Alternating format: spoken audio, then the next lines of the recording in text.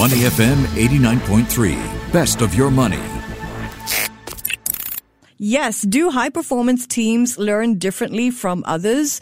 And how can you as a leader unlock the potential of your teams? Time to find out with Dr. Peter Cowelier. He's Chief Team Connector at Team as One. He's also the author of The Untapped Team Advantage, Building Team Connections as a Leadership Choice. Good morning, Dr. Cowelier. How are you?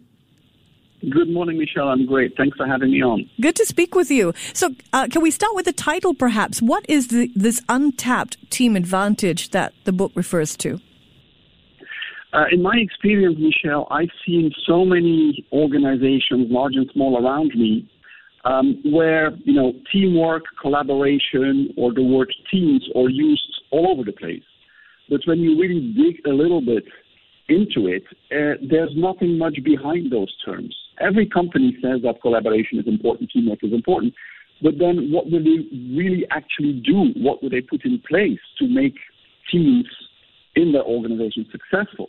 And there's so little there, and so I'm just fascinated by the huge potential that there is in nearly all organizations I've seen to really get more out of teams, because the good news is that we're not really putting that much effort behind the words collaboration and teamwork that we like to proclaim as being so important in the organization. So that's why I selected the title, The Untapped Team Potential, because there's so much more to be had there. That's great to know. So the book starts with an interesting scenario that I think most of us have experienced in organizations when there's a new leader on board that wants to display a show of strength. And that leader starts with culling and, interviewing to make sure that only the high performers get a seat on the bus, as your book refers to. Why did you want to include that scenario? And what point were you trying to make there? Yeah, and I didn't use the word culling, but that's actually a pretty good description there. So indeed, several authors actually recommend when a new leader comes into a role, he or she must show to the organization that, of course, they made the right choice and that now things will be different. And one of the items on the checklist actually is to do exactly that, to get the wrong people off the bus and get the right people on the bus. And I start with that anecdote or story because I strongly disagree with it. Now, if your organization counts on individual performance only, that would logically be the right thing to do. So in that case, I would agree. But think a little bit, more and more these days, it's about solving problems together. It's about collaborating. So just having 10 high performance on your team by taking off or culling whatever the others are then called does not make you a high-performance team. And just look at sports teams, right? There's so many stories about great players that were, look at a soccer team, for example, that were purchased by a team at a great cost, with a great pedigree, and then they arrived in the new team and they don't do so well. Now, why is that? That high performer didn't all of a sudden lose the talent or skill. It's just that in a team, it's about working with others in a team. So in sports, we often see that high performers don't really do well just by going from one team to another. And I say it's the same in organizations. It's not by putting high performance players, A players together, that then you have a high performance team. Yeah. So your book talks about the relationships that need to happen for great teamwork. I wonder if you can walk us through some of the guidelines that you described that are important for building a high performance team. Yeah, actually the word I use, Michelle, is connections. I like to use the word connections because relationships or relations feels like just purely the interpersonal part, which is important. But I use the word connections because for me it's about how people work together. So you don't. But isn't a relationship the heart of a connection? You can't have a connection without a relationship, right? That interpersonal. Well, that's a good point. Relationship needs a connection, but I would even argue that there might be somebody on the team that I don't really like. I don't like him or her because we have nothing in common, and maybe in politics we have opposite views. But I would argue, so maybe the relationship is a bit weak there, but I would argue that if we can work together, if I see your point of view when we're talking about solving a customer issue, and we can build on each other's ideas, that I think in a high-performance teams take priority over, let me give the opposite example.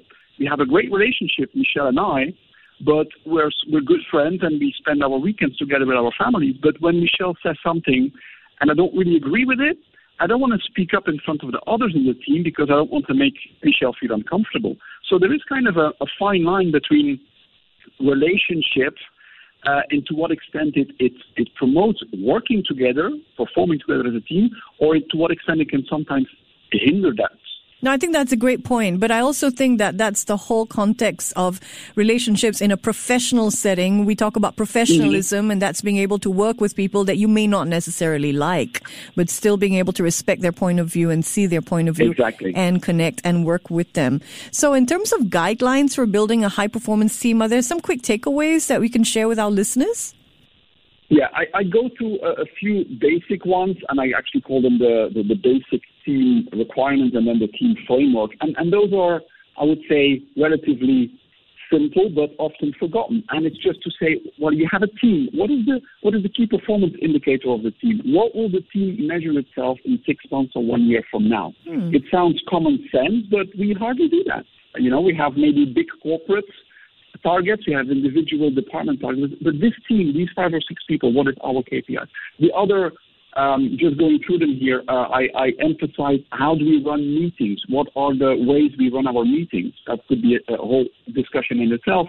How do we do one-on-one meetings within that team? How do we identify the team roles, et cetera, et cetera? I call these the building blocks of the team. We need those, but then for me, really the difference is in the connections, is how we ensure people connect with one another, learn from one another, and cooperate, collaborate. So in this post-COVID world, there's so many virtual teams that are popping up. And I know in your previous work, you've also, most people talk about teams, also talk about psychological safety. So I wonder if there's some ground rules that teams need to keep in mind about these virtual meetings, coming together in that virtual space. Any tips for team building there? Yeah, it's of course much more of an issue today than it was actually just last year, right? So allow me to answer in 2 parts, because you mentioned team psychological safety, and that's a core tenet of the book. Because team psychological safety, and I think it's important to remember the original definition. It's the fact that people feel comfortable in a team to take interpersonal risks. Yep. Okay, it's to say, hey, Michelle, I don't understand. What did you mean there? Or, Michelle, I kind of have a different opinion. This is what we call interpersonal risk. And if the team members can or feel comfortable and safe to take those risks with one another, then it sets up the team for learning. And that's the whole original concept of team psychological safety. And if we can learn, it means we will do better today than yesterday and better tomorrow than today. And that's the whole concept of high-performance teams. Now, just a quick word on virtual teams. Of course, I argue that everything that we know about high-performance teams is still applicable in the virtual world, except we need to put some extra effort to create those connections. Just a simple analogy of the water cooler conversation or the coffee break. That is where we chat with one another in the organization. We come across people. We say, hey, how are you? All that is kind of gone in the virtual world. And the way to an extent possible, bring that back is actually to do explicitly that. And I know organizations have done that, right? To say, let's have a team call, not to talk about the project or the customer issue, but just to talk about how each of you are doing. To build that social, quote-unquote, time. We actually call it socialization.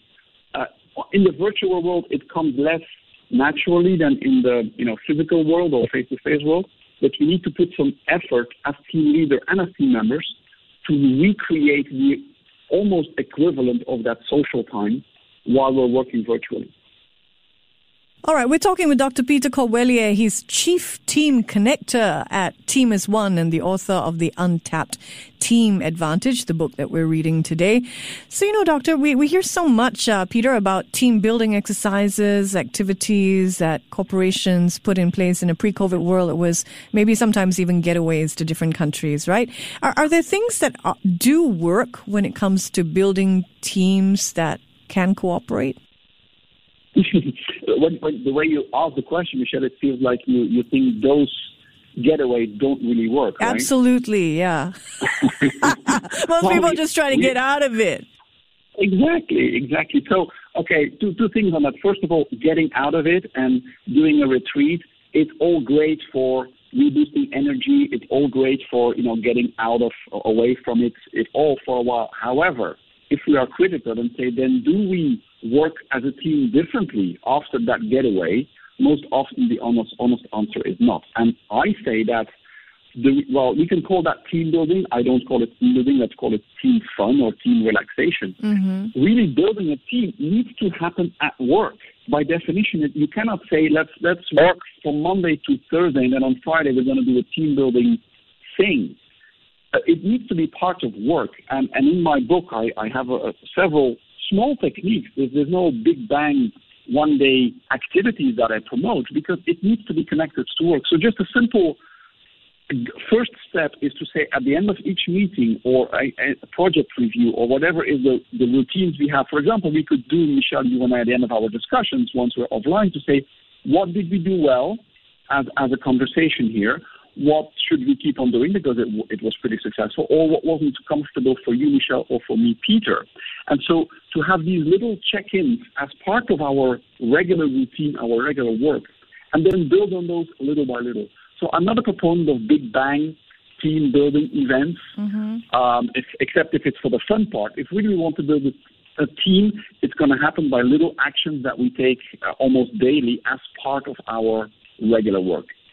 Peter, do you think that some people need to understand the difference when teamwork is required, and then there are times when teamwork is not required, when people need to do their own homework, maybe chat in, groups of 2 or 3 rather than sit down with a whole team of 30 or 40 to prevent wasted time and unnecessary frustration? Do you think people need to understand when to work as teams? Oh, absolutely. It's also a key point I make in the book. Ask yourself, I think in the first chapter, ask yourself the question, is a team what you need? There may be situations where it's a lot of effort and maybe that's not what your organization or business needs. The second point I want to make, definitely a team. By the way, I never say 30 or 40 people, Michelle. That's for me not even a team. You cannot have people work together, 30 or 40 people. You can put people in a meeting room and have them go through PowerPoint slides. Yeah, but that's not working. That's not collaboration.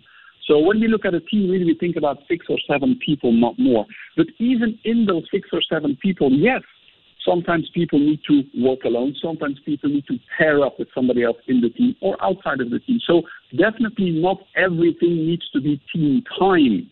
That would be just burnout for everybody. But then the opposite is when we get together with the 6 or 7 or 8 people, it's to work. It's not to go through business updates. It's not to go to PowerPoint slides. It's actually to work. It's to sit around the table and create something together or to address a problem or a customer issue or whatever it is. It's to work together and roll our sleeves up.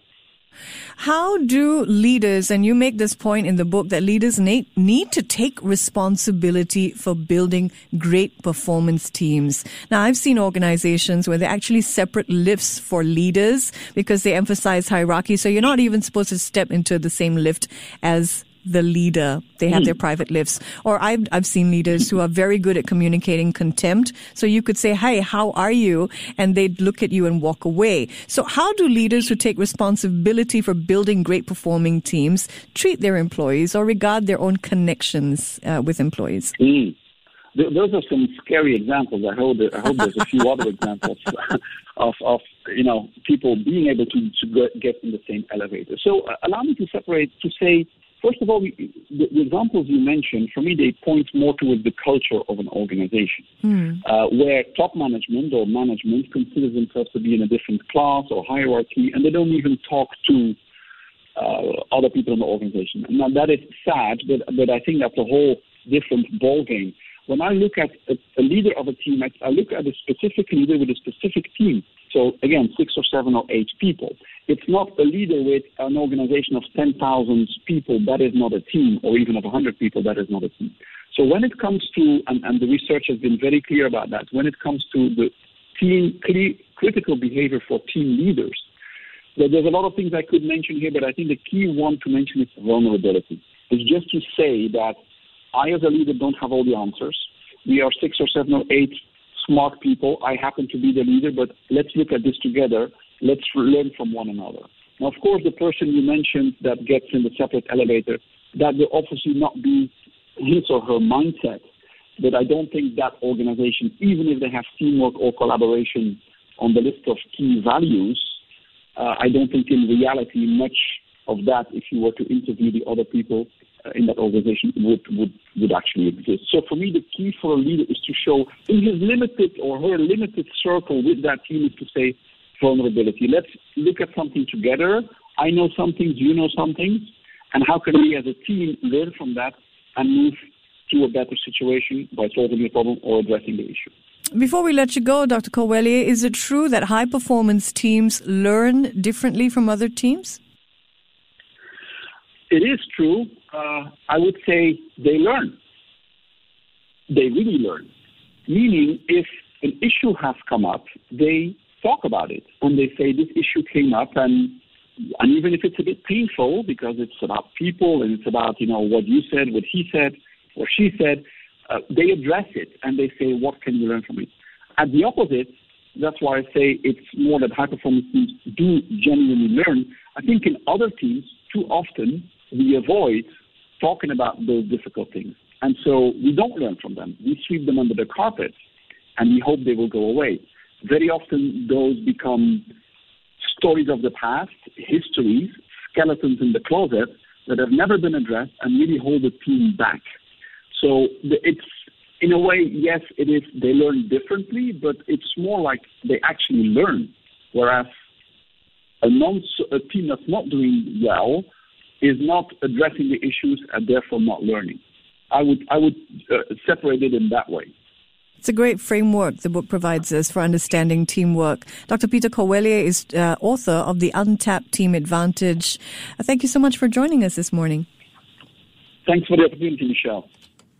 To listen to more great interviews, download our podcasts at moneyfm893.sg or download the SPH radio app available on Google Play or the App Store.